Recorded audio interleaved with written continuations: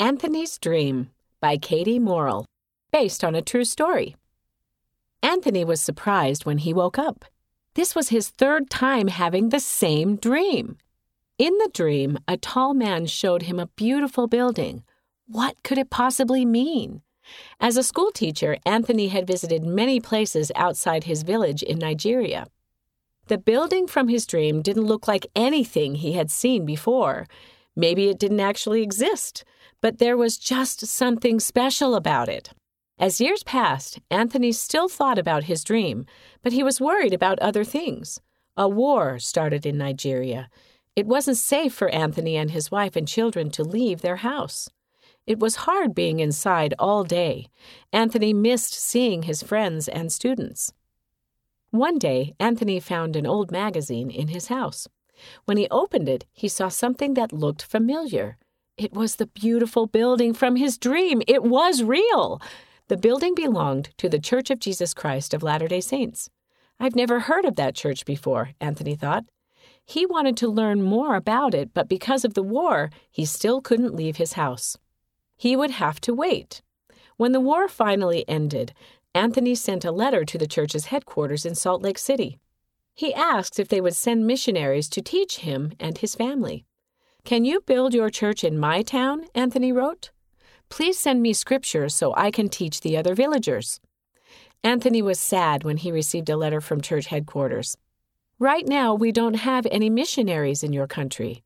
Back then, black men couldn't hold the priesthood, and the church wasn't organized in much of Africa." But Anthony was good at being patient. Even though he couldn't get baptized yet, he kept his faith strong. The church sent Anthony and his family the Book of Mormon and other church books. Anthony studied the books and taught what he learned to his neighbors. So many people were interested in the gospel that Anthony needed a place for everyone to meet. On a road lined with banana trees, Anthony built a little chapel with a blue door and shutters. A sign on the building read, "Nigerian Latter-day Saints." Years went by. Then one day Anthony heard wonderful news. God told the prophet that all worthy men could have the priesthood. The church was sending missionaries to Anthony's village. The missionaries were surprised to find a church building and so many people ready to be baptized.